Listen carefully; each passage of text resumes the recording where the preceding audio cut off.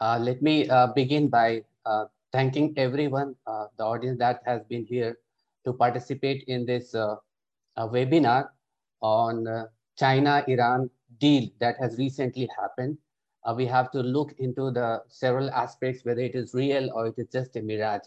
So that is the aspect that we are here to look at. And I begin by thanking our Middle East Institute Singapore for organizing this event, and now my colleague Clemens, who has put the panel together. And I also welcome all the panelists here, all the four panelists that are present here from different parts of the world. And this is actually a very interesting theme and quite timely to discuss because a lot of interest has been generated in the media, in the academic circle, and also in the diplomatic circle as to what exactly is the nature and depth of this particular Iran-China deal, and what would be the implication of it. Of course, depending upon the nature and depth of this particular deal.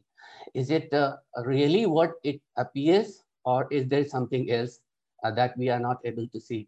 So in order to answer many of such questions and doubts that might be there in our mind, we are here with a very qualified set of panelists who would be shedding some light on some of our questions related to this particular issue. So let me thank all the panelists and introduce them one by one. And I will begin in the manner that they will be speaking. Our first speaker would be Dr. Jeremy Garlick. He is an associate professor at the Prague University of Economics and Business and director of the Jan Masaryk Center of International Studies within the same university. He specializes in China's international relations, focusing primarily on the progress and regional implementation of the Belt and Road Initiative.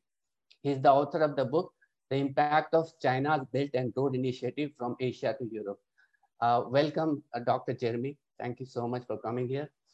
Our second panelist would be Dr. Zakia Yazdan Shenaz. She is a research fellow at the Center for Middle East Strategic Studies in Tehran. She holds a PhD in regional studies from the University of Tehran, and her expertise lies in great power rivalries in the Middle East. She is also a freelance journalist with contributions to Iranian media, Al Monitor, and foreign policy. Quite qualified to look at the Iranian angle. Welcome, Dr. Zakia. And now our third panelist is Dr. Jin Liangjiang, who is a senior research fellow at the Center for West Asian and African Studies and Institute for International Strategic Studies, Shanghai Institutes for International Studies.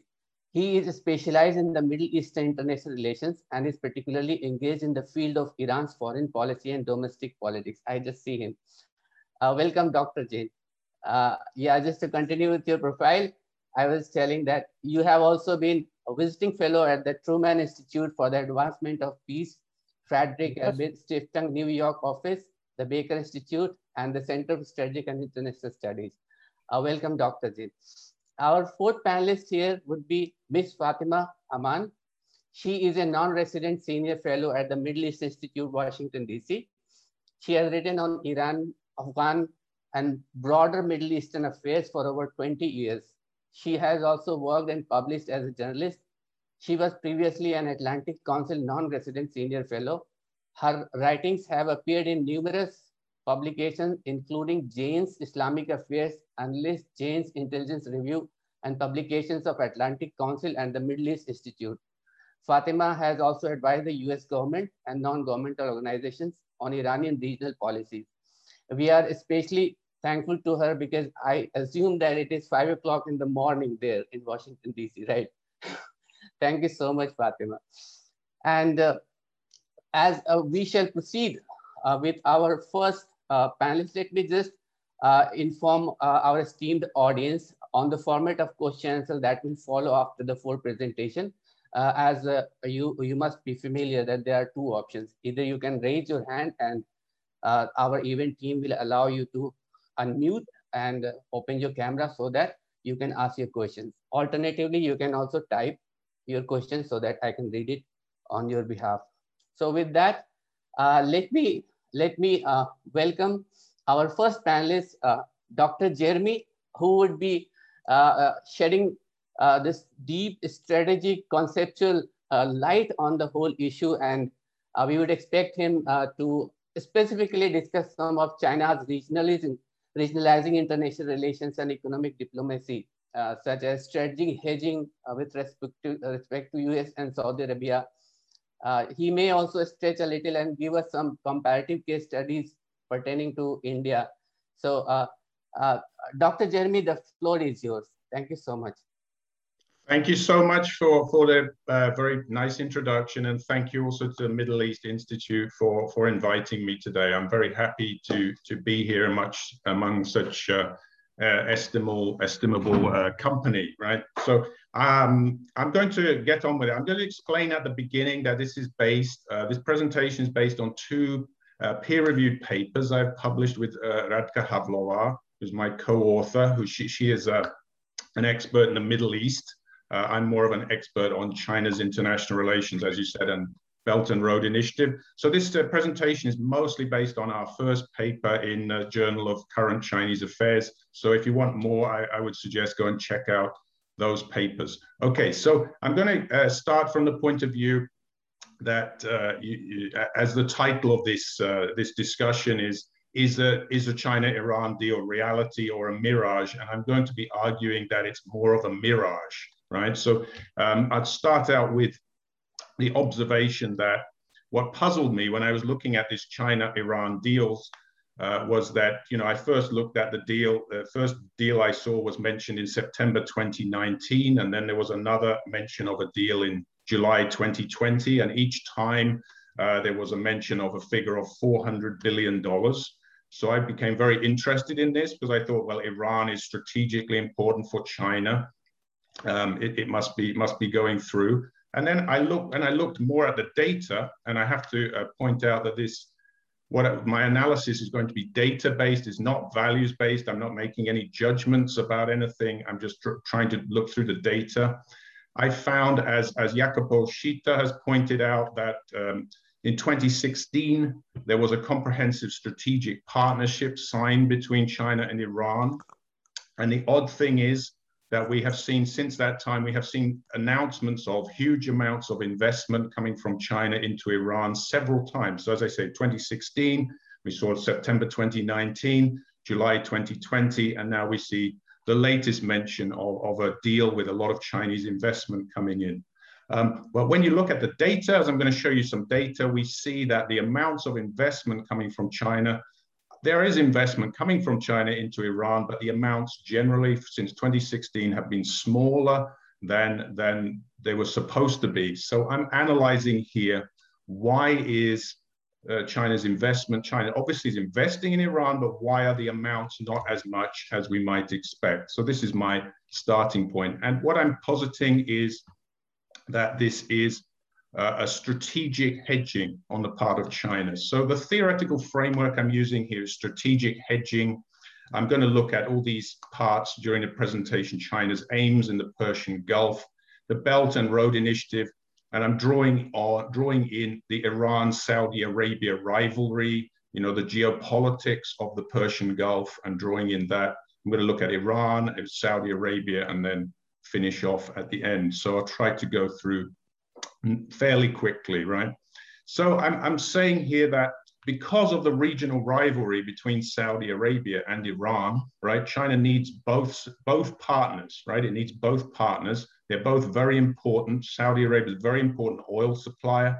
China also needs oil from Iran. There are various other factors involved that make both of them very important partners, also in terms of trade. So China, they are entrenched rivals in the region. They are fighting various proxy wars. There's a lot of rivalry between the two of them. China has to somehow hedge between the two of them. It needs both of them. So for this reason, it cannot commit to Iran as much as it would perhaps like to, or as much as the official statements are broadcasting, right? There's not as much commitment as is on paper. So I'm defining here strategic hedging as the mitigation of risk via the diversification of strategic investments and interests. So China is trying to diversify, spread its risk. It can't afford to put all its eggs in one basket, and it can't afford to just commit to Iran alone, right? And this is linked to China's use of economic diplomacy, diversifying risk in the interests of China's comprehensive national security, which includes oil supplies, right? The oil supplies from the Persian Gulf are crucial for maintaining China's economic growth. So to summarize the main point of this, China is trying to boost relations with both Saudi Arabia and Iran at the same time without alienating either of them. And it also has to think about the US involvement. The US also tends to criticize Iran and has tended to alienate Iran. And this has also affected China's ability to invest in Iran in the quantity that it might be on paper. Okay, so in the literature, strategic hedging is taken as a form of soft balancing by smaller states against larger ones. But I am saying that that's too specific, and I don't see why we cannot analyze China's activity also through strategic hedging. So I'm saying that China is hedging its bets by investing in as many countries as possible, by establishing relations with as many countries as possible. And in the Persian Gulf, Iran and Saudi Arabia are the two largest powers. They are both significant exporters of oil to China. China needs both of them. China does not want to alienate either of them, and it doesn't want to become bogged down in Middle Eastern politics, right? So it pursues, in my argument, a strategic hedging approach. Okay, here we can see China's oil imports. This is from 2014, but I think it's still pretty illustrative of today's figures. And you can see that Saudi Arabia is China's biggest supplier of oil. China cannot afford to alienate Saudi Arabia, Iran's rival, because it needs Saudi oil. You can see also that Iran is in 4th place on that list, very close to 2nd place. The figures go up and down. So China needs both of these two countries to cooperate with. So China needs, what are China's goals in the Persian Gulf? It needs continued energy supplies. It wants to establish goodwill with all partner countries through the BRI. Saudi Arabia is also a BRI partner, Belt and Road Initiative partner. It wants to establish good relations with Saudi Arabia also. And China needs to keep the Chinese economy stimulated by exporting domestic industrial overcapacity. That means that China wants to find commercial opportunities for its companies. It needs to, especially construction companies, it needs to be pushing the companies out in the world to build infrastructure. This is good for the Chinese economy. Okay, aims of China's Belt and Road Initiative. China is trying to increase the country's geoeconomic and geopolitical influence. I mean, geoeconomic influence, but also I would argue geopolitical influence. It's trying to serve in the service of what in Chinese is called comprehensive national power, which can be defined as the sum of a country's political, economic, and ideational strength. So it is about economics, but there's also political questions. You cannot separate economic and political questions from each other. And the second point here is China's national security is very important, which is here, Heath defines it as the intermingling of economic and security issues. So it's not just about security. China's economy is part of its security. It has to keep the economy growing. It needs the energy supplies. It needs to build up markets, right? So why is the Middle East important for Belt and Road Initiative? It's a strategic location between Europe, Africa, and Asia. And also it has significant resources of oil and natural gas. So it's a very important crossroads point, but also a very important supplier of energy to China. It's very important in the Belt and Road Initiative.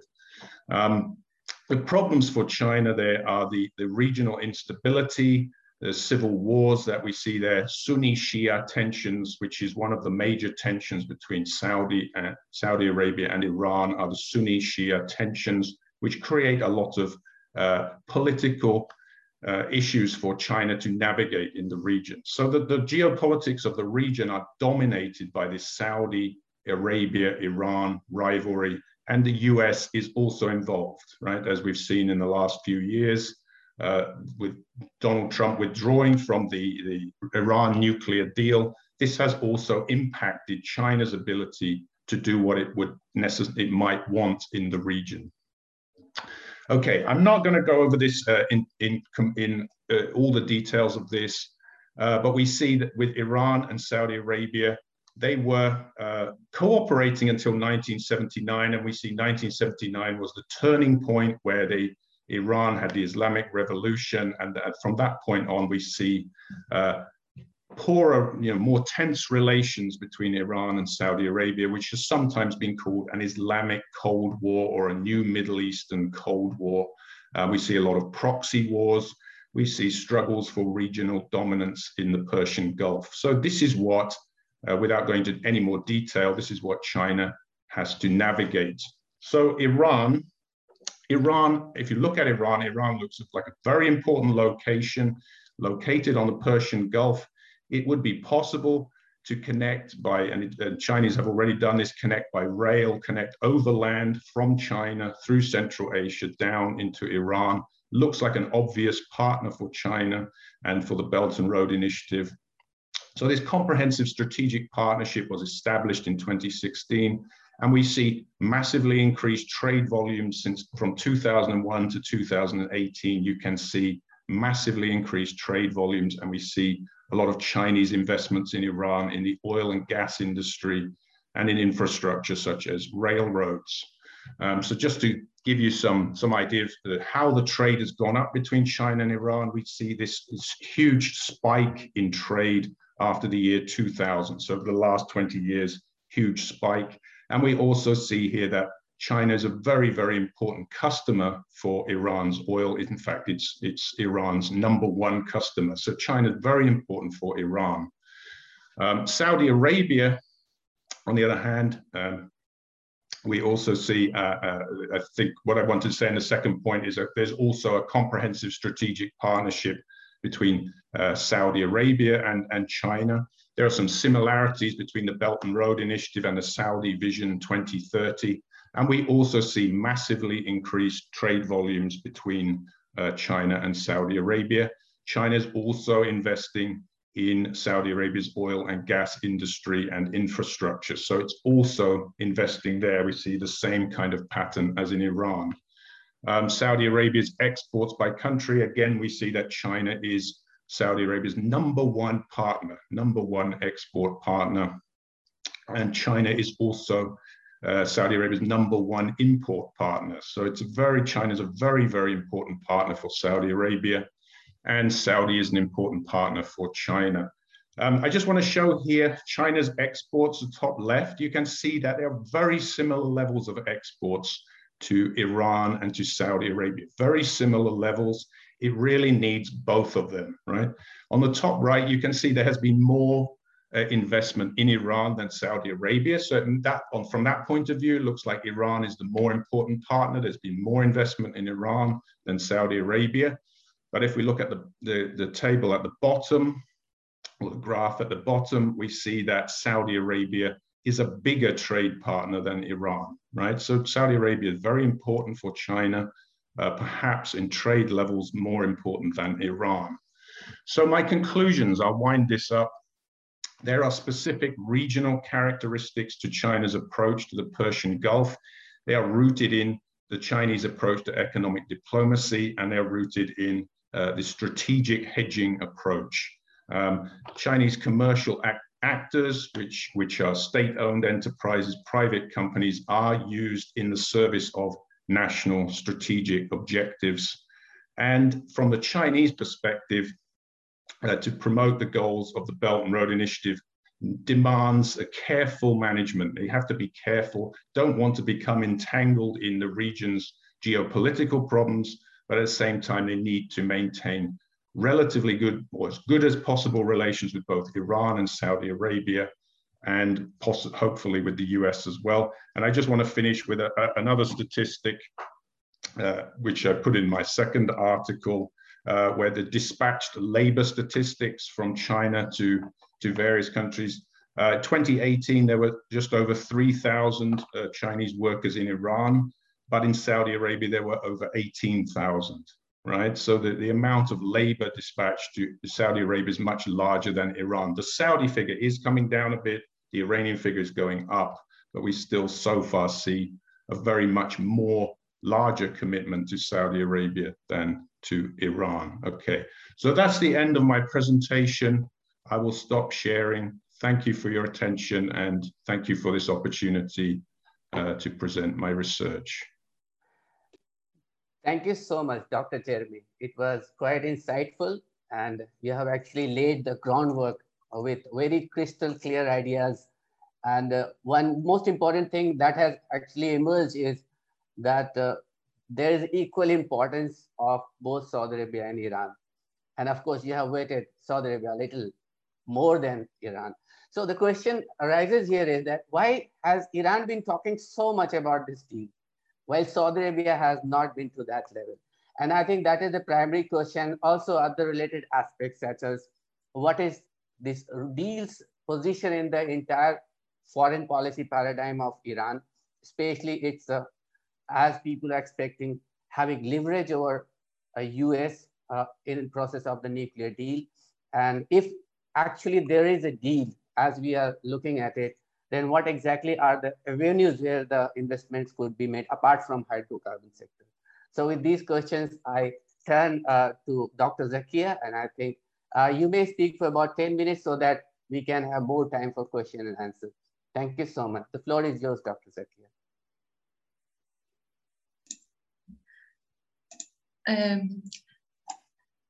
Greetings all. Thank you, Asif. Thank you for your very kind words and introduction, and thank you and your colleagues for arranging this wonderful event and inviting me and giving me this opportunity to share my ideas with you and the audience and the other panelists as well. It's really a great pleasure for me to be here. Today, the main focus of my discussion is on examining the different Iranian perspectives on the comprehensive strategic partnership between Iran and China and the foreign policy strategies each perspective proposes. So I'm not going to deal with the position of Iran in the Belt and Road Initiative, as Dr. Garlick covered this issue very well.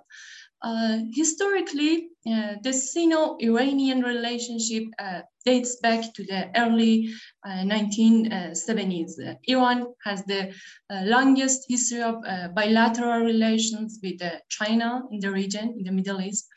But their bilateral relations have always been defined in a triangle, which the United States is its third party, and at different times, the patterns of friendship and enmity between these three sides of this triangle have been different. So I think it is impossible to assess Iranian perspectives on the deal without considering Iran's relationship with the United States.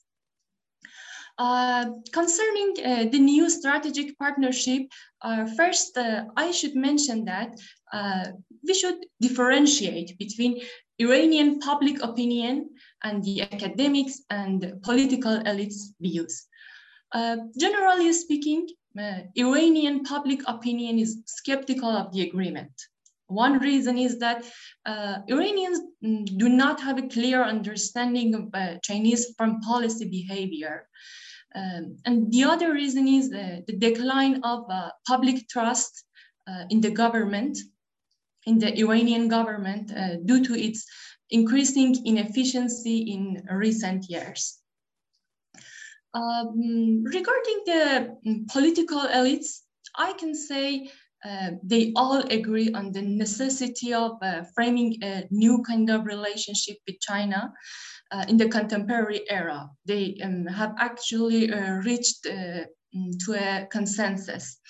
As a sign, Iran's supreme leader, Ali Khamenei, has appointed Ali Larijani as Iran's special envoy for strategic ties with China, with the aim of signaling to the Chinese that Tehran wants a strategic relationship with China, regardless of the incumbent administration's political leanings. However, I think there is no consensus on its underlying cause and logic among the political elites, of course. So the ruling elite's viewpoints on the agreement can be summarized in three different categories. The first group, known as the principalists in Iran, which includes the conservatives and neoconservatives, they do not trust the West, and especially they do not trust the United States, referring to the experience of the JCPOA, the continued sanctions against Iran, the inaction of European countries, and several US attempts to change the Iranian political system in different times. They assess the developing dynamics of the international system as a declining US relative power versus increasing China's relative power. And they believe that these changes should be seen as opportunities to strengthen ties with the rising power, which in this case is China, and to maximize Iran's national interests. They highlight the importance of the common denominator of China and Iran, which is their current strained relations with the United States. I think this view can be best theorized as implementing the strategy of balancing strategy. Although the essence of this strategy is defensive, and it is aimed to guarantee Iran's territorial security and the survival of its political regime, it hopes for boosting Iran's regional role in the second phase, in the next level. Iranian balancing strategy has been hitherto designed against the United States allies in the region, in the Middle East. Iran's military might and its network of semi-alliances known as the Axis of Resistance, as Iranians call it, constitute its internal and external balancing. Proponents of the aforementioned view believe that as the China-US competition intensifies, China will no longer be able to avoid involving in the Middle East security issues. They are hoping for using this involvement as a kind of external balancing against the United States in the region, and particularly in the Persian Gulf. This group mainly dominates the security institutions nowadays. And it is predicted that the next administration will be formed by the same group. The second group emphasizes on having equal and cooperative relations with all major powers, including the United States, Russia, and of course, China. They adopt a kind of hedging strategy. And by hedging strategy, I mean a strategy of active multilateral engagement rather than balancing, quite similar to the concept which Dr. Garlick explained very well. They insist that Iran should avoid putting its eggs in one basket and avoid giving priority to the East over the West, or vice versa. And we can clearly distinguish the prevalence of this mindset among the officials of Ministry of Foreign Affairs and generally the officials of the Rouhani administration. Mohammad Javad Zarif, the foreign minister of Iran, and Ali Akbar Salehi, the head of the Atomic Energy Organization of Iran, have clearly defended this attitude in their speeches recently. And finally, there is a third group. Although they consider bilateral relationship with China very important regarding China's increasing economic power, they believe that Iran has no option but to revise its foreign policy and to prioritize resolving its problems with the United States and, of course, with its regional neighbors.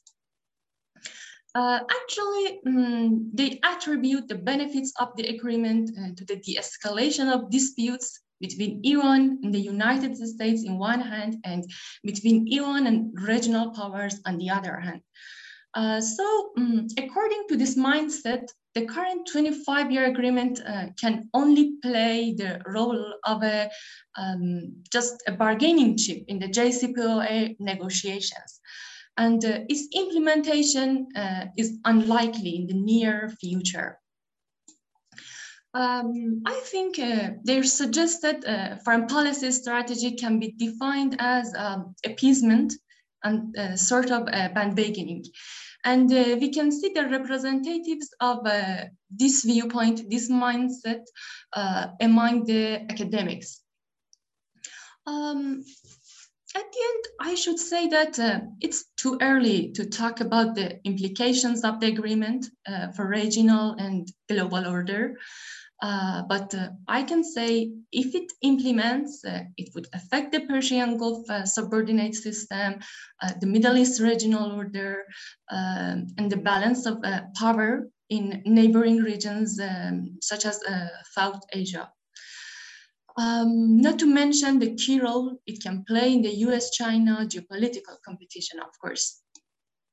From January 2016, when for the first time the comprehensive strategic relationship between Iran and China has been proposed, to March 2021, when the agreement was signed, both Iran and China have experienced extensive changes in their foreign policy.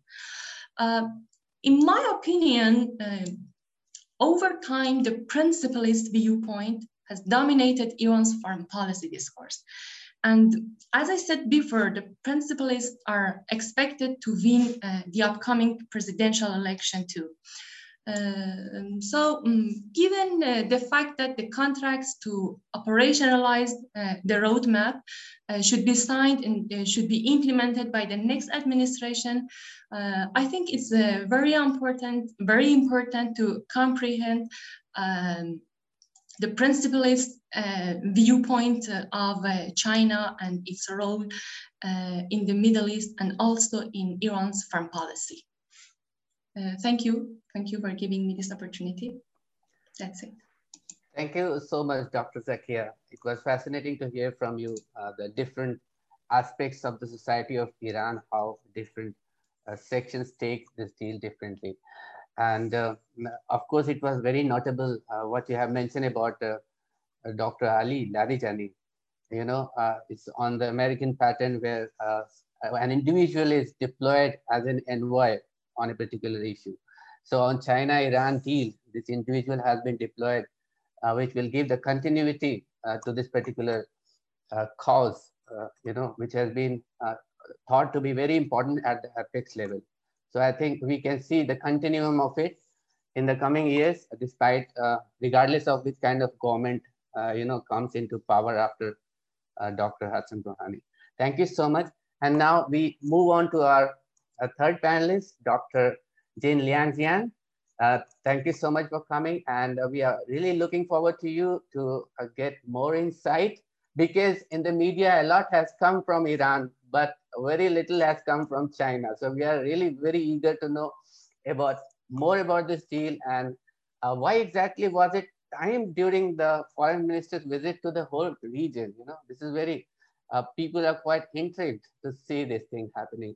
And is there actually a geopolitical dimension to it? I mean, pitted against the US hegemony or so-called hegemony in the region. So these are the questions I think we are going to look forward to some of the answers of these questions. The floor is yours, Dr. Jin. Okay. Thank you so much for your invitation. Am I available? Since I didn't check my voice. Am yes, I available? We can hear you clearly. Yes. Okay, perfect. Thank you. Thank you very much for taking me as a part of this this kind of discussion. And actually, I received the question list given by you.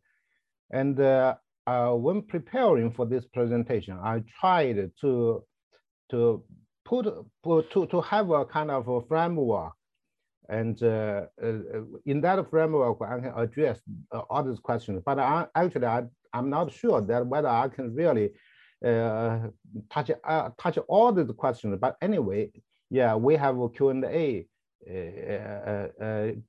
part of this discussion, and I would like to take questions after my presentation. Okay, and by this presentation, I think I will try to come to 4 parts. The first part is about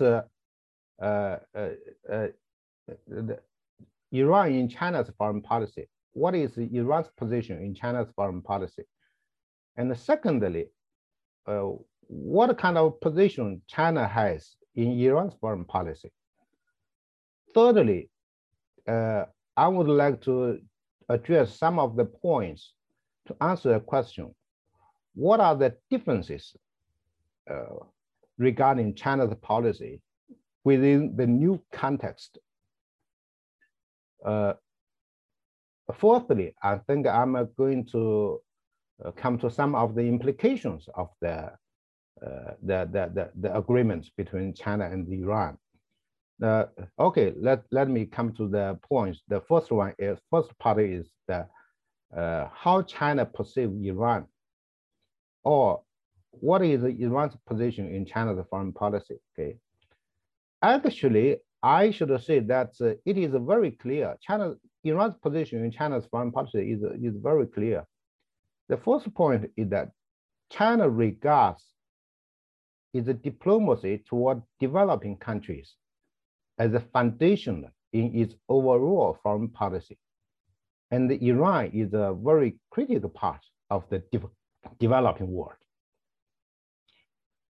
If you read our 19th Party Congress report about our foreign policy, you can find that we talk about, first, we have 3 priorities. The first priority is our relations with major powers or major countries. Okay, by major powers, major countries, we mean first the United States, Russia, European Union, India, and others major countries, major. And the second priority is that our relations with the neighboring countries. For instance, Asian countries,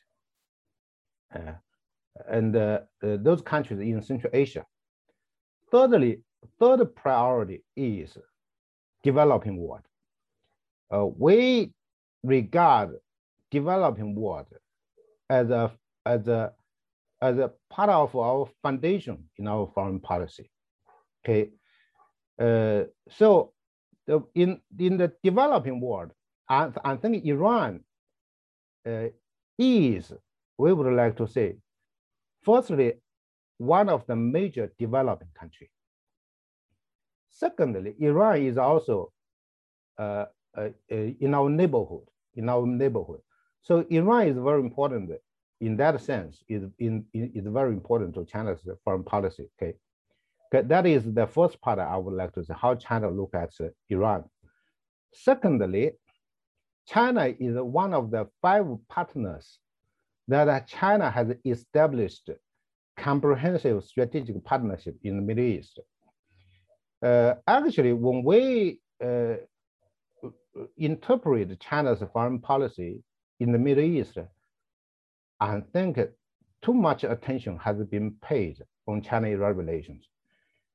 But I think we have our overall thinking about our diplomacy toward the Middle East. To put it in a simple way, we have actually 5 partners that have comprehensive strategic partnership in the Middle East. The first one is we have comprehensive strategic partnership with Egypt.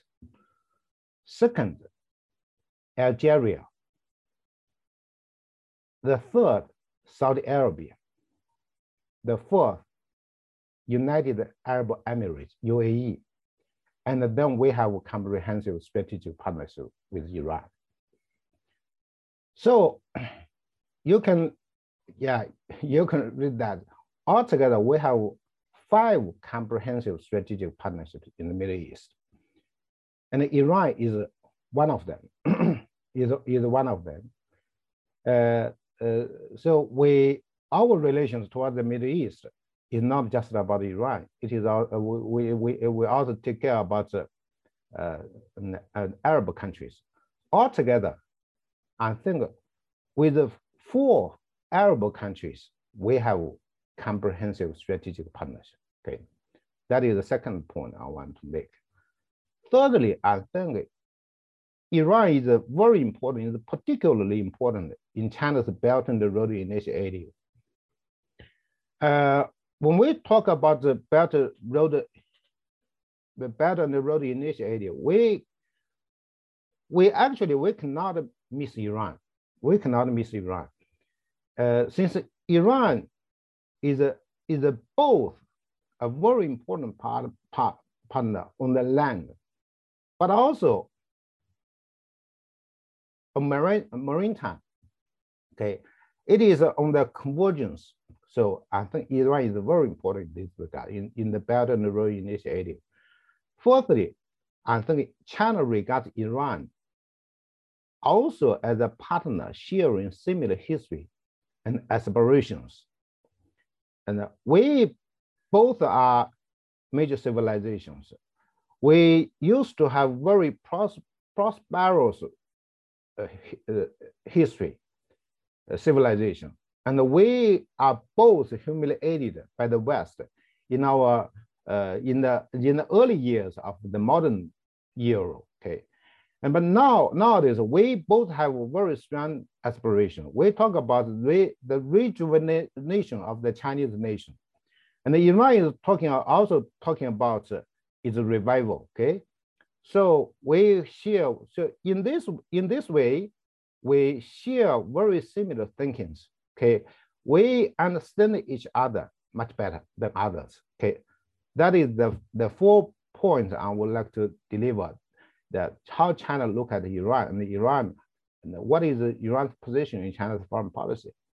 When talking about Iran's position in China's foreign policy, I would always compare Iran with Japan in the world. Japan is a country with a population of 130 million. Iran, a population of 80 million. Okay, but I think, judging by its political, economic, and cultural influence, Iran is very important. Is even much more important than Japan. Okay, so Iran is certainly a very important in China's foreign policy. Second part of my presentation is about how Iran look at China or China's position in Iran's foreign policy.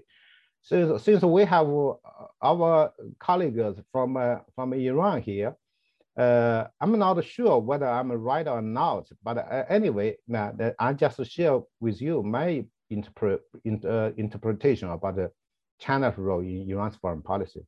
I think firstly, Iran regards China as a partner with ancient civilizations. Okay. Secondly, Iran regards China as a major economic partner. Iran thinks China has a large market. Okay. Thirdly, I think Iran regards China as a counterbalance against the United States, politically and at a strategic level. Okay. Now, am I right? Right or not? I would like to have your free comments about that from our Iranian colleagues. Okay. Next, I will come to my third point.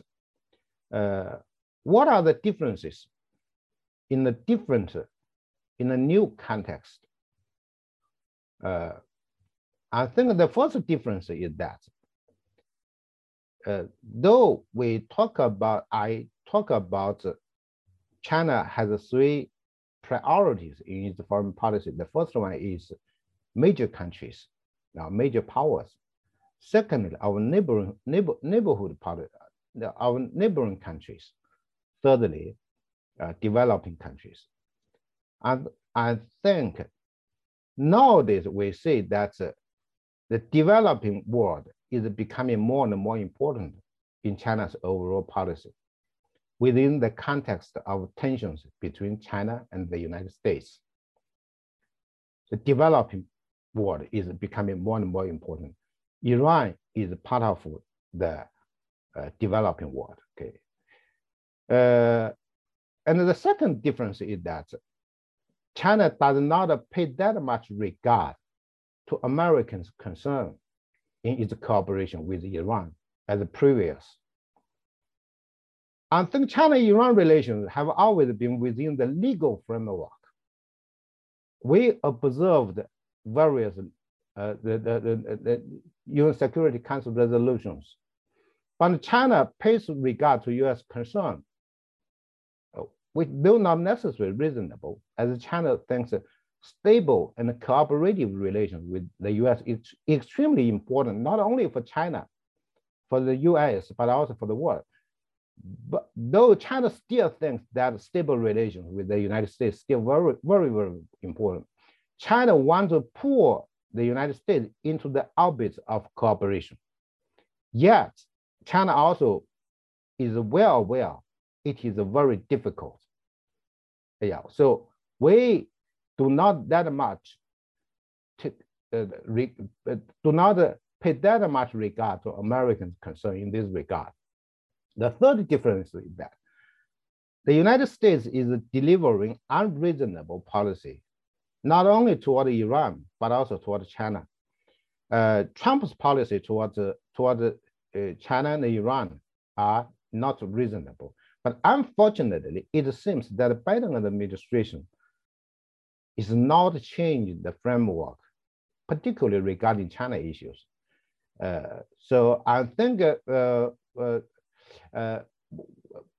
during Trump's administration, and maybe also in Biden's administration, we think that we are both victims of Americans' maximum pressure policy and bullying policy. Okay, bullying policy for China's case, it is about Xinjiang issue, Hong Kong issue, and various the Huawei issue. For Iran, the Biden administration launched a lot of conditions to revive the JCPOA. Okay, that is my second part. Second part, am I right? Oh, the third part.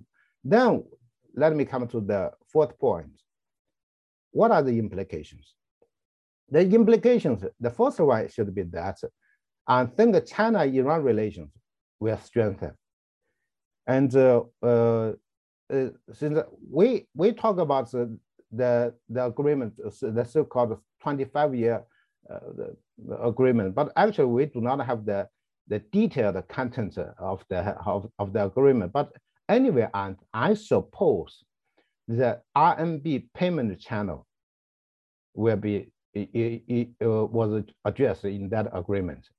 And with this problem addressed, I think China and Iran economic cooperation will see a large increase. Okay, and more big Chinese companies will go to Iran. Okay, that is the first point. The second point is that China's relations with Middle East countries will be much more balanced. By this point, I would like to say that actually China's relations with Arab countries goes far ahead of Iran, of its relations with Iran. And we have, just as I mentioned, we have 4 comprehensive strategic partnership with the Arab countries, but Iran is only established our comprehensive strategic partnership in 2016.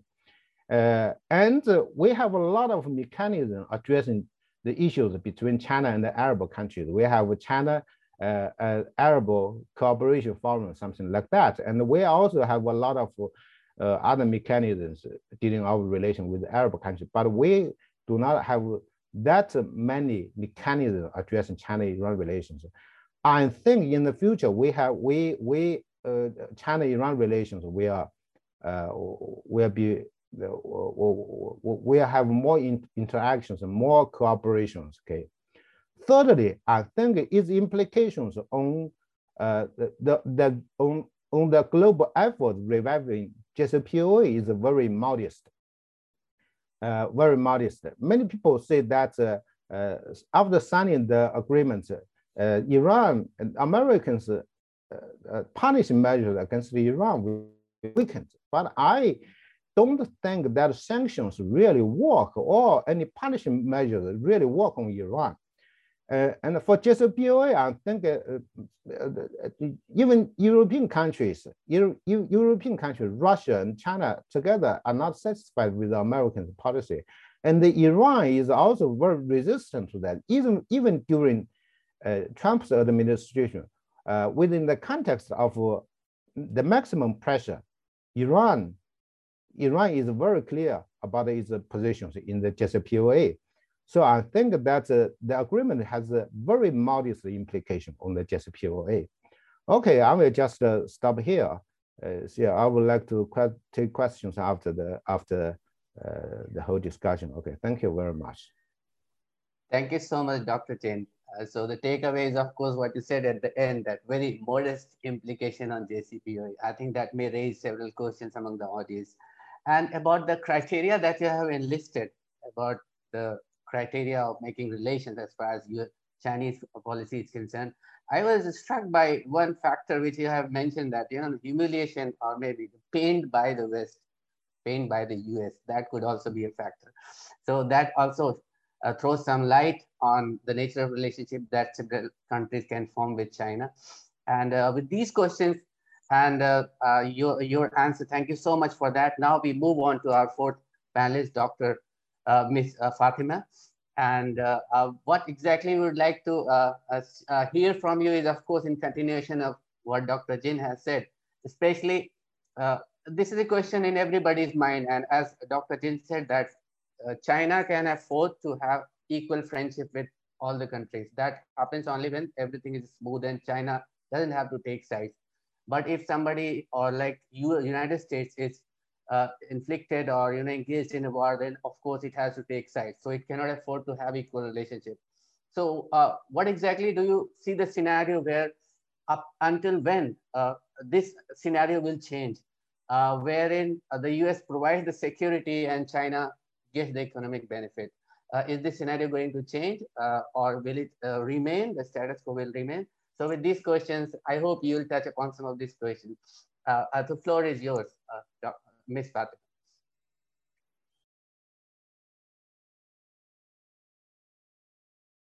Sorry, we can't hear you. You'll have to unmute your mic. Okay. So you can hear me now, right? I got the message that there was something with the sound. I don't know if the technical team can let me know. And it's okay. Okay, great. Thank you so very much for having me on this great event with distinguished panelists. Dr. Garlick and Dr. Yazdanchana said pretty much what I was going to say, but I will try to add some, a few more words. I will briefly discuss the massive new China-Iran economic partnership and the driving factors behind China's expanding presence in the Middle East. We'll also briefly discuss China's unique approach to securing its own interests in the region and China's extraordinary talent in maintaining relationship across the region, as previous speakers mentioned, even with countries that are hostile toward one another. Finally, I will be pointing out some of the hype surrounding the Iran-China deal and the ways it has been used, as Dr. Yazdan mentioned, as a political tool by both China's friends and its foes. New news of the deal generated a fierce domestic discussion, as said by Dr. Yazdan inside Iran. Proponents of the agreement maintain that Iran stands to benefit by becoming an, integral part of China's multi-trillion-dollar BRI. And that partnership could help Iran overcome US sanctions. It could improve Iran's economy and enhance its position in the Middle East. Opponents called the engagement a new treaty of Turkmenchai, referring to the 19th century treaty between Iran and Russian Empire, in which some of Iran's territory was given up to Russia. They maintain that China has taken advantage of Iran's troubled situation and that Iran will pay a heavy price for any partnership with Beijing. They even warned that Iran could end up in a situation similar to agreement between China and Sri Lanka, in which China ultimately took control of Hambantota. In July 2020, Iranian Foreign Minister Javad Zarif announced to the parliament that there is nothing secret about the prospective deal. However, while the exercise of the deal is no secret, many of its details remain unknown. Chinese Foreign Minister spokesman said, quote, on March 29, he said, the plan focuses on tapping the potentials and economic and cultural cooperation and charting a course for long-term cooperation. It neither, he continued, it neither includes any quantitative, specific contracts and goals, nor targets any third party. So it's difficult to assess the agreement's economic impact, and skeptics argue that suggests the agreement may not be of high priority for China. Let me also briefly go through China and the Middle East. It's really remarkable that China's deepest economic interests are associated mostly with those Middle Eastern countries that are at odds with Iran, those that consider Iran an enemy or a threat. China is deepening ties with traditionally American allies across MENA region. This includes, as Dr. Jean mentioned, Kingdom of Saudi Arabia, UAE, and other GCC states, Egypt, Oman, Israel. China is cooperating with Israel's high-tech industries, establishing its presence at Haifa port, Israeli Haifa port, conducting military drills with Saudi Arabia and cooperating with the kingdom on nuclear programs, I would call it. China's strategy for expanding its influence in the MENA region goes beyond Iran, as also mentioned, and is a broader strategy to expand its, the influence in the Middle Eastern and MENA region, and is focused, on less troubled countries. A recent China-UAE collaboration in medical diagnostics services and a joint by Sinopharm and a joint vaccine development and production program will have a production capacity of 200 million doses a year. I mean, a lot of people expected that agreement would be with Iran, given the situation of pandemic in the country. So this is just one recent example. In 2020, China became the GCC's top trading partner overall. More than 11% of the GCC's trade, that's 180 billion, is with China, and 25% of the bloc's total exports goes to China. Some GCC countries are an active part of the BRI.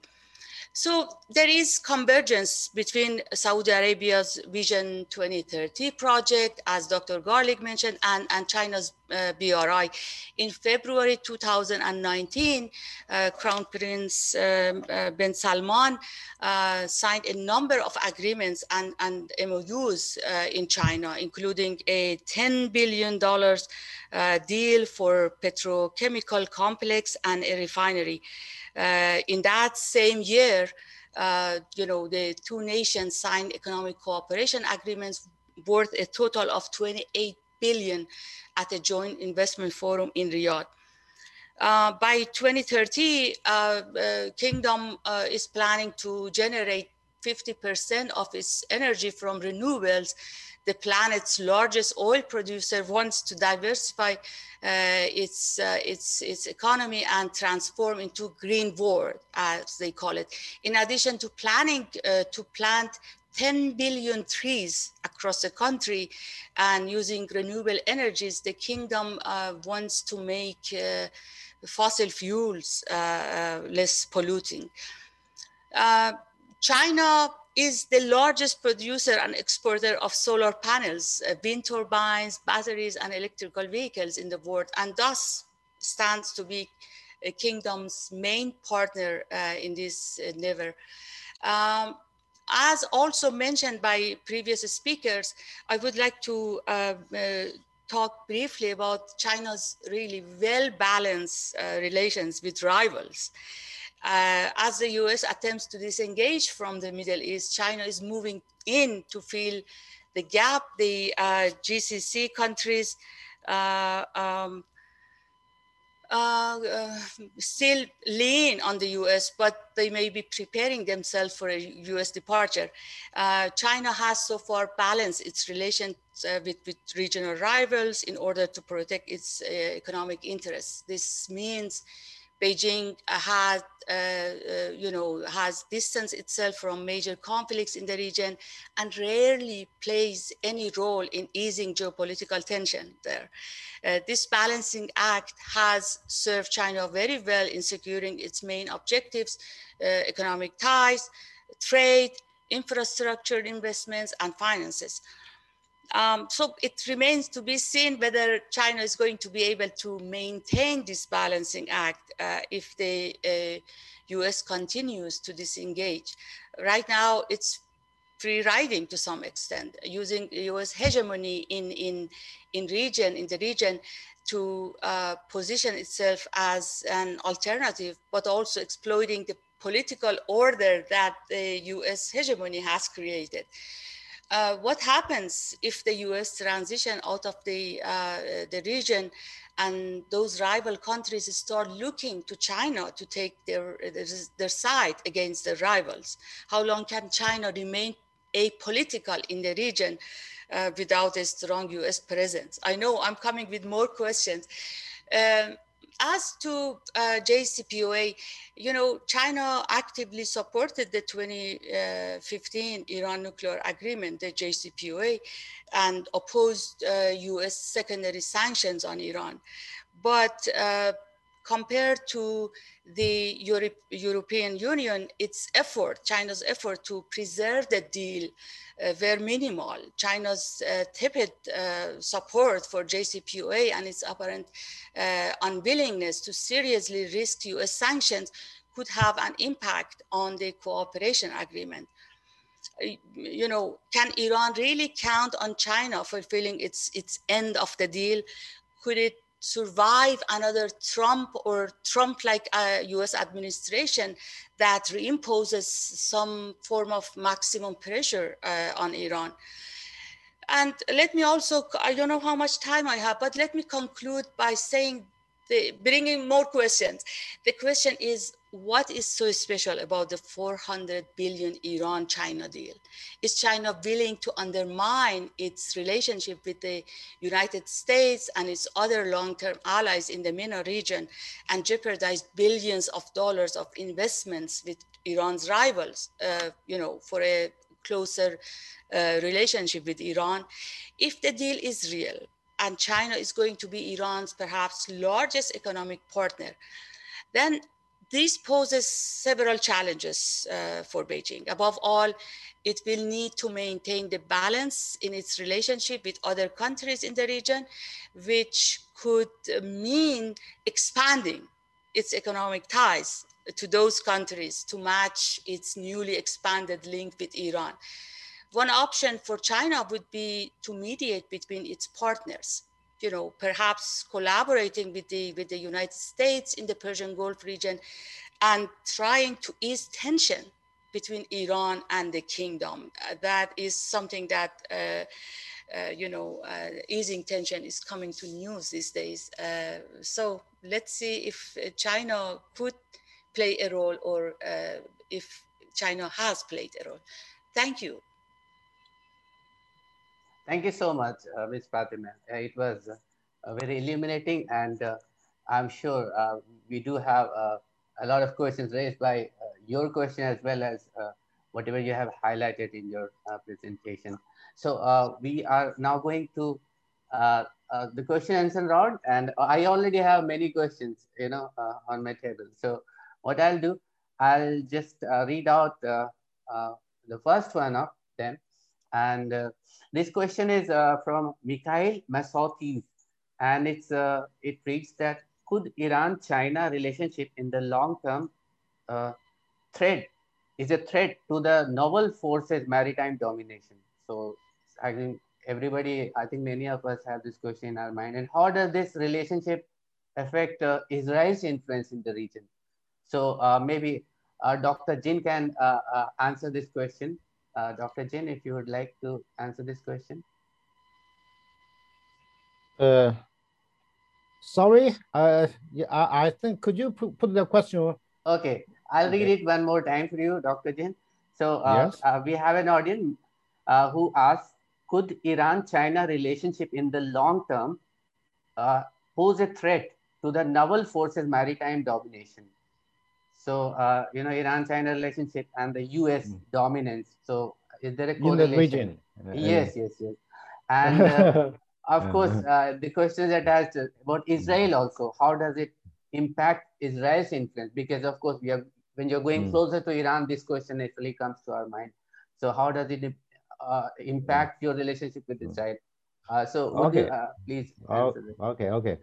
Actually, if you read our press conference, the summer report of made by our foreign ministry spokesperson, you can find we would always say China's development is for its own people, to live a better life. We do not aim to challenge anybody. We do not aim to challenge the United States in the Middle East. And our policy is also very clear that if you read the document, we would always say that the Middle East countries should decide and work out the framework in security and in other areas on themselves. That is the Middle East country. They are very decisive on their own affairs. But external powers, external actors should neither just stand by nor interfere into the regional affairs. External actors should mediate and push regional actors to cooperate with each other, to coordinate with each other, to talk with each other. So I think that our policy is very clear. We are not going to, and another policy is that we would always talk about, we are trying to find partners for cooperation. We would like to take everybody together, to work together, to develop, to share development opportunities, to develop. But we are not going to we are not going to construct sphere of influence.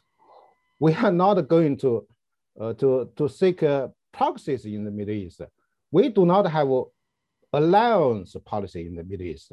We are not taking sides. Okay, that is our policy. So I don't think that we aim to challenge America in the Middle East, but we think that the Middle East countries should play their should work actively in a cooperative way, in a coordinated way to build, to talk about regional affairs, including security issues. Okay, I will just stop here. Thank you. Thank you so much, Dr. Jain.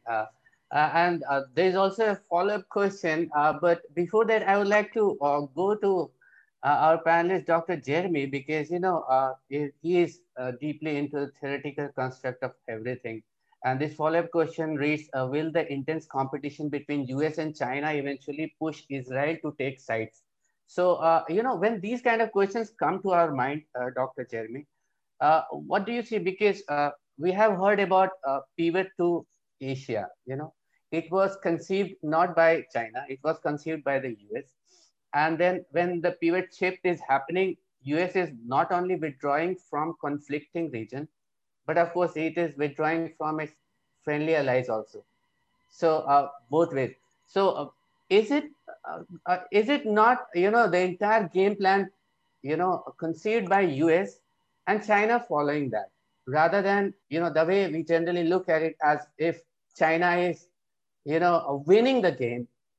Or so could you please highlight and answer that question? Like, who is taking the lead here? Is it China or is it US? Thank you so much, Dr. Jeremy.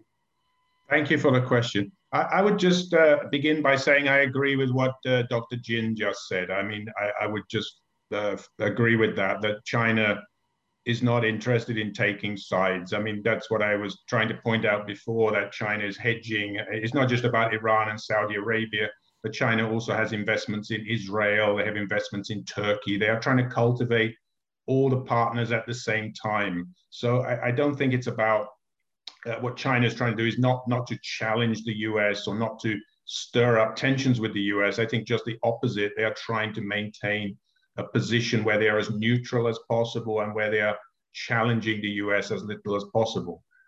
If, as you say, if the US is gradually withdrawing from the region, then that does create more of a headache for China, because then it looks as if China is expected to kind of take over as fill the vacuum as the regional hegemon. But I think China will take a policy of trying to avoid that kind of role for as long as possible, or perhaps indefinitely.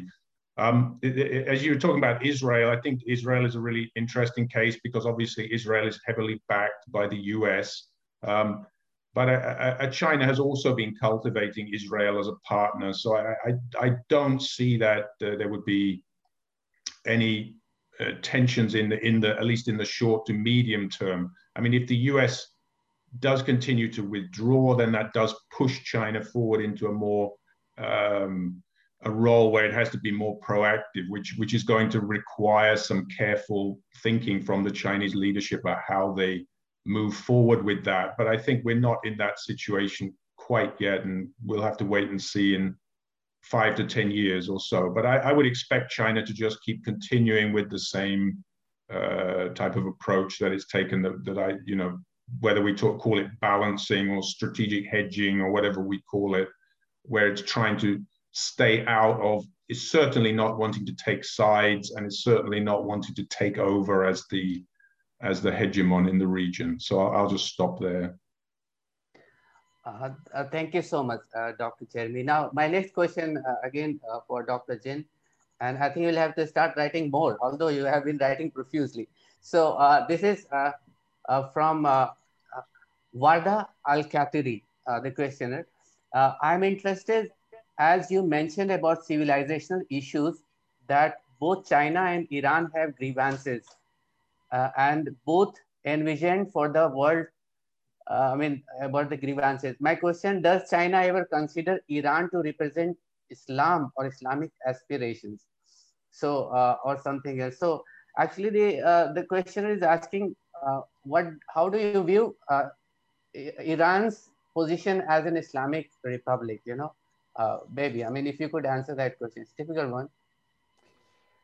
We have actually we usually think that the Islamic world as a whole, as the integrity, as the integrity. When we talk about civilizations, there is a little bit difference from our point of view, between our point of views and the point of views of the Huntington. Okay, when Huntington talk about civilization, he actually defined civilization as a kind of religion. So he only talked about the Christian civilization, Islamic civilization, and the Chinese civilization. They're mainly talking about the interactions among the three.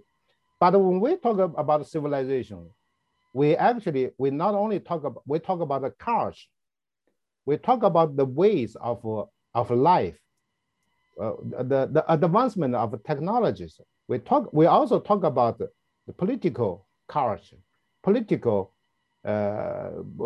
systems. Okay, in that sense, we think that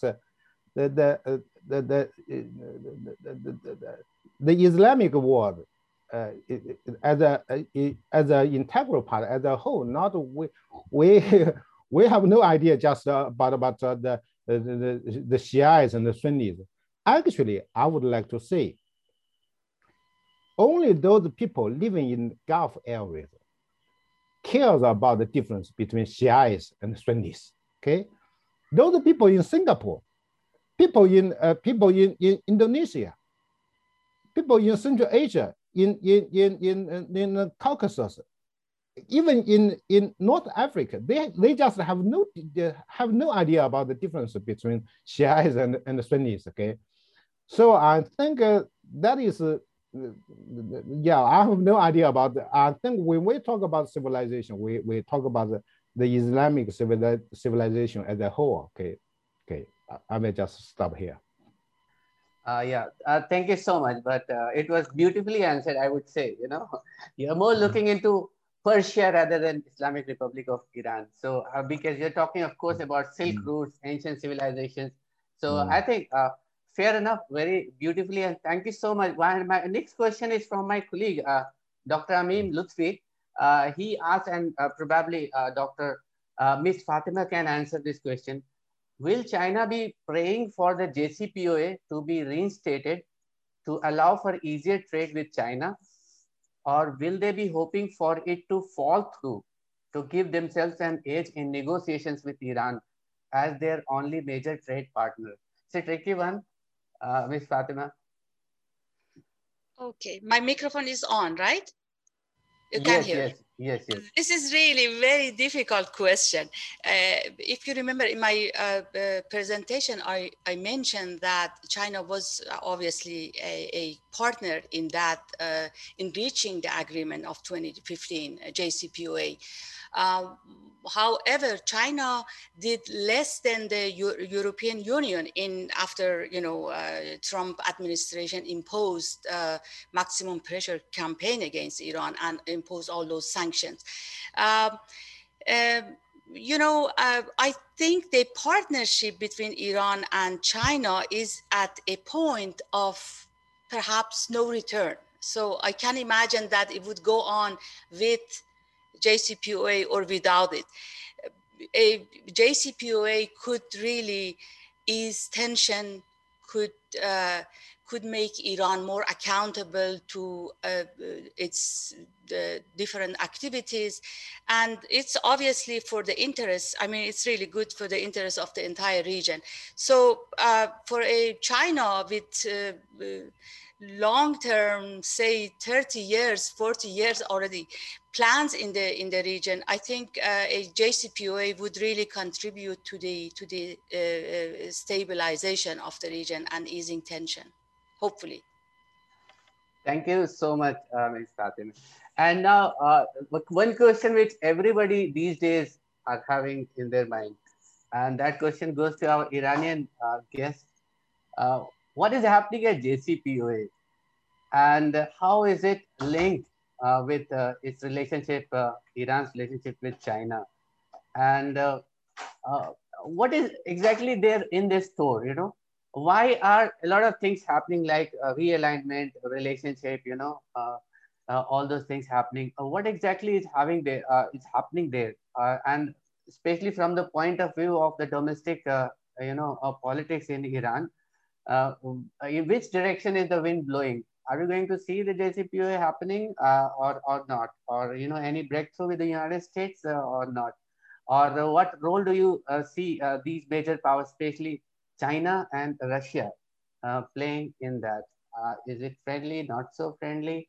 So if you could answer these questions, because we have covered China, but equally important is Russia, because as Dr. Jin has said that, if those who are not very close to West, I mean, they are close enough. So we see that China, Russia, Iran, but we also know that Russia and China also had voted for sanctions during the 4 round of sanctions, 2006 to 2010.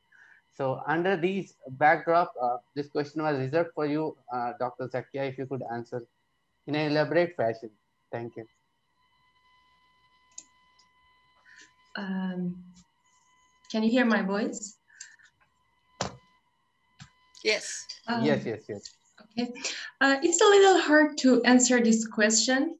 I think Rouhani administration is determined to revive JCPOA as its fundamental and main heritage.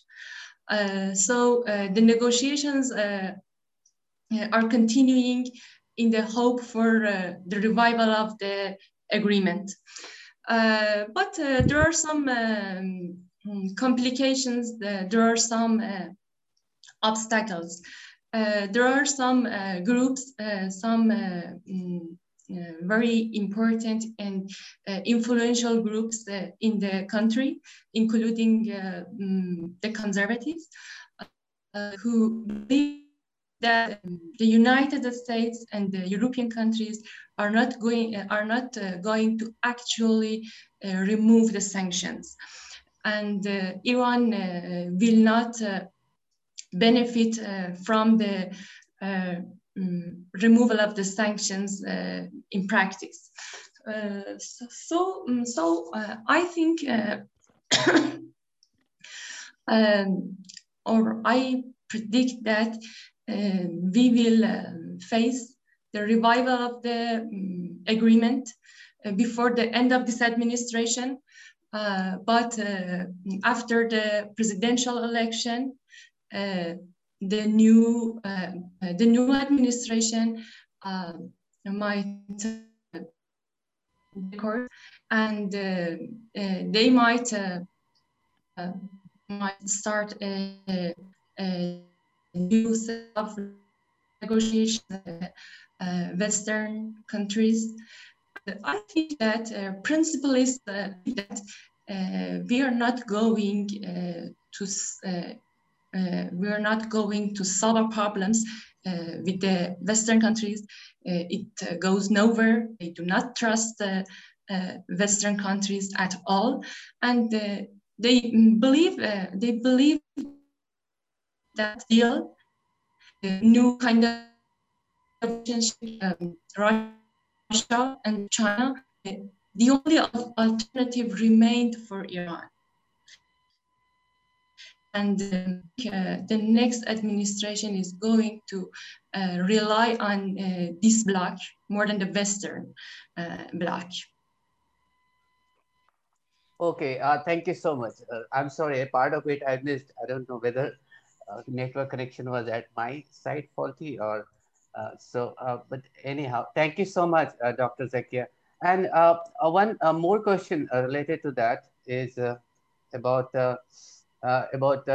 all these countries when they actually have this deal JCPOA, when it happens, then how exactly it will change the Iran and Gulf relationship, Iran's relationship with the Gulf, and if any of the panelists would like to answer that question, Iran and Gulf relationship after the deal, JCPOA. I can just briefly Thank you. mention that it is obviously, as I mentioned, in the interest of the entire region.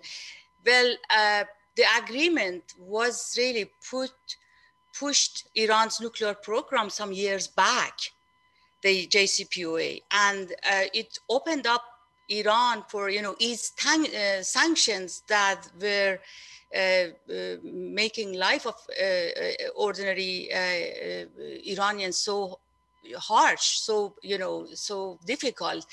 I think in the long term, if you would if the JCPOA is retrieved again, if back to life, hopefully, Iran should start easing tension with its Persian Gulf neighbors, and assure them that make some trust building, basically, to reassure them that this is not, there is no threat is going to be from the agreement that has been reached. I mean, with all these international agreements generally makes governments and countries more accountable. I mean, isolating them has always backlashed. You have numerous examples in different parts of the world. So, I mean, for the Middle Eastern countries and especially for the Persian Gulf region states to feel more secure, it is, JCPOA would have been a major step, and hopefully steps that are going to be taken after the agreement with between Iran and its Arab neighbors. That is where I mentioned, if China would mediate between the neighbors and would try to ease some tensions. Thank you so much. And yeah, please, Dr. Chin, thanks. Just a couple of words about this issue. But when we talk about JCPOA, even Biden's administration and those people in Biden's administration who used to participate in the negotiation believe that the JCPOA is a very good thing. Or at least, can we find another better way to prevent Iran from having some actions of proliferation? Okay, that is the question, the key question, the key problem. But I would like to say the relations between Iran and the GCC countries, particularly Saudi Arabia, depends on whether the two countries will come together. And all the GCC countries, all the Gulf countries come together to establish or construct a kind of a security framework, a security dialogue mechanism to talk about the issues. And this kind of framework or mechanism should not only address the concerns of Saudi Arabia, but also concerns of Iran. And only when you talk, you exchange point of views, exchange the concerns that each other can feel much better. Otherwise, there is no way to address the concerns of any side. Okay, that is my answer. Thank you. Thank you so much. And there's perhaps the last question that I can take. It is from Mr. Bilal. The Middle East is obviously in a chaotic situation where conflicts are the norm there in present days. Can China endorse a romantic approach towards the region? In practice, would China challenge US sanctions that may block the strategic deal with Iran? And I think, of course, Dr. Jain is quite appropriate to answer this question. I also have one light question in my mind, and that is related to the nature of this comprehensive partnership that Iran and China have signed. It is what Jawad Zarif has said, a roadmap. So it is a map, but when are you going to start traveling on that? map. So Dr. Jin, perhaps this is the last question. I think that the first question is about sorry, what is the first question? Just can you just yeah, in short, the question is that you have said that you will make friends in the region, but if US creates stumbling blocks, opposition, then how will you do that? Like for instance, Iran and China is having this partnership. As I said, then when you actually start traveling on it, and the US puts the roadblock, what will you do? So this is how it is. I think that we are actually building channels to enhance our cooperation with Iran. For instance, we talk about how to build the payment channel of RMB. I think previously, since we have a very modest trade paid by RMB, I think China and Iran trade will be paid via the RMB channel. Okay, and that is very important. I think that you talked about the sanctions. Okay, sanctions. Yes, China absolutely opposes sanctions. Okay, we actually not only China but also all of the people sanctioned by the United States are not happy with sanctions. They want to remove the sanctions. The sanctions are also the obstacle to the free trade, to build a world of free trade. Sanctions are also against the principle that the West has talked too much about the liberalism. Okay, when you talk about liberalism economically, how can you put so much sanctions there? But the sanctions are actually creating problems between the United States and many other countries. It is much easier to put the sanctions, but it's very difficult. You find that how to remove the sanctions. That is the case that the United States is facing today. I think with China's development, I think China will be much more confident in having relations.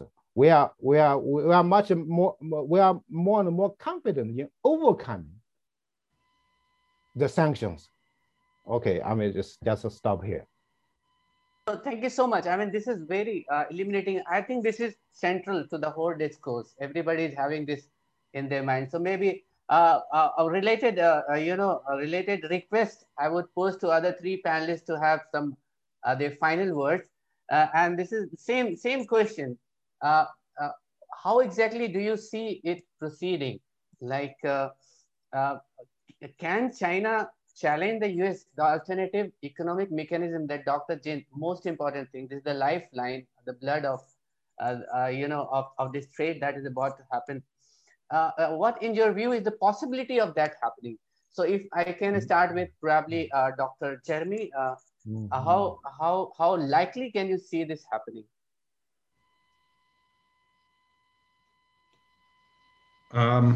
I think Dr. Zakia wanted to say something, so maybe you can. It's okay. You can conclude in 1 minute. Then we can go to Zakia with the same question, and to Ms. Fatima also same question. 1 minute each. Okay. Well, as a question of the situation and the JCPOA and so on, and Iran's role in the region, I personally don't see any big shifts. I mean, Iran policy has continued in the same way for years. I mean, we were hoping under Obama that the JCPOA would make a big difference, and then everything went back, obviously, under Trump, and now they're trying to revive it again. But I personally think that, the question of whether Iran can be like a sort of peacemaker in the region, I can't see that at all. And China's role, well, China has to tread very carefully, as I've said, and China needs to think about its role in the region. But I think China will try to avoid being seen as any kind of hegemon, as Dr. Jin has repeated, right? So that would be my final words on this.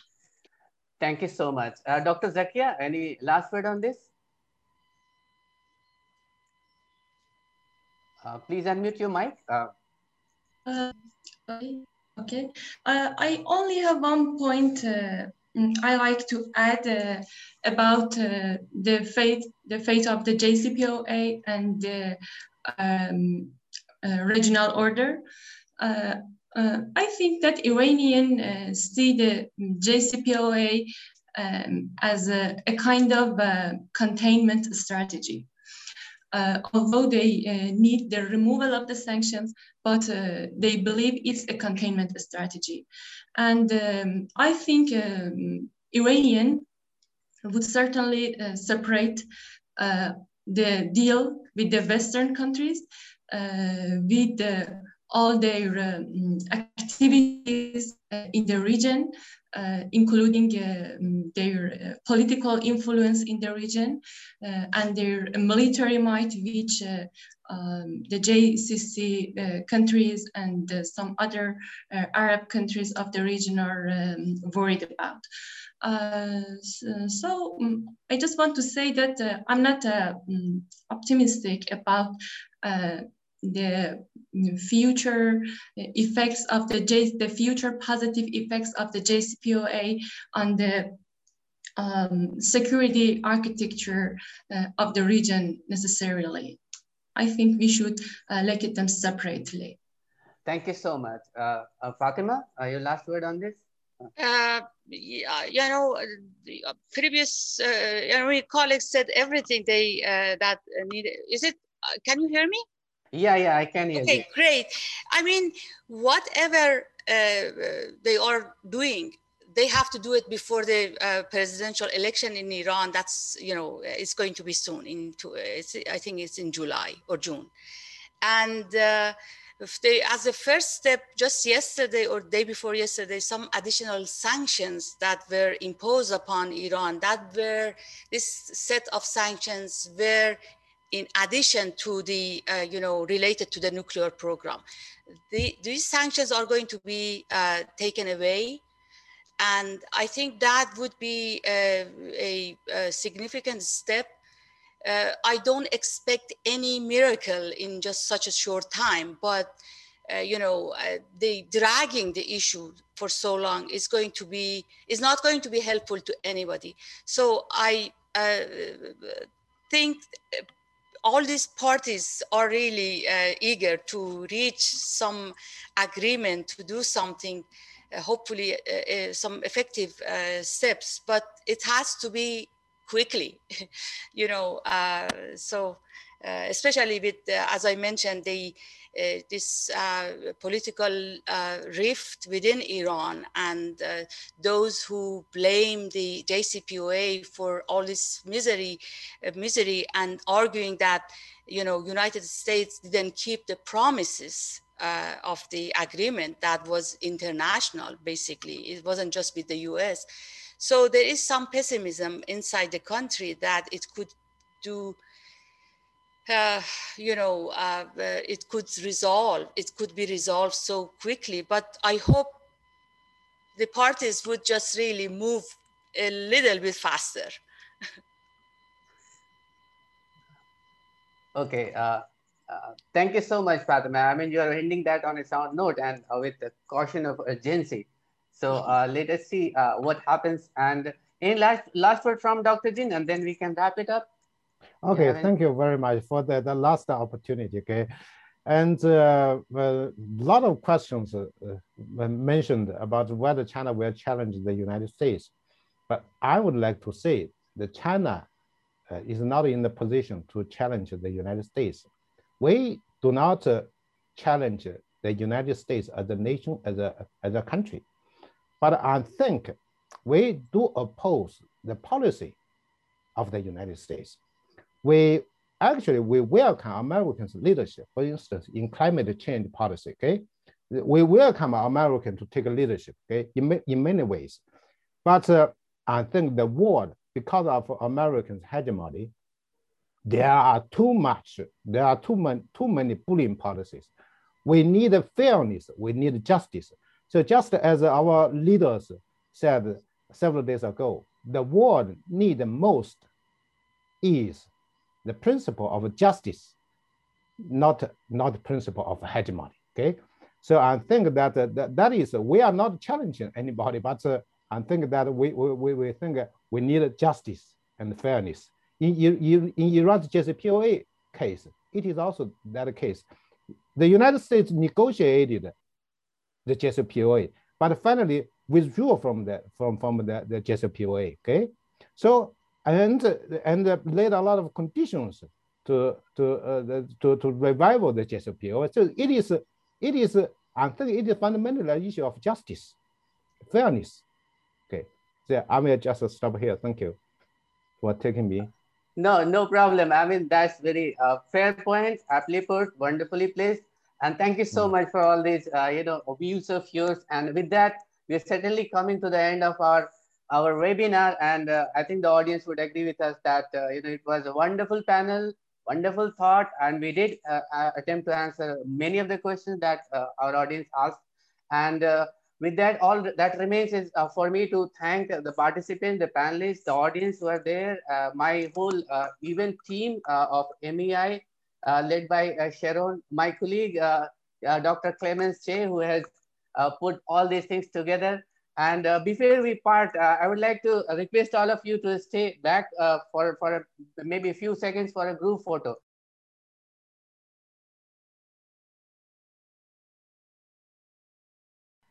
Again, let me end by thanking all of you. Hope we can meet sometime in future physically when things get much better. And thank you so much, everyone. And thank you, Amy.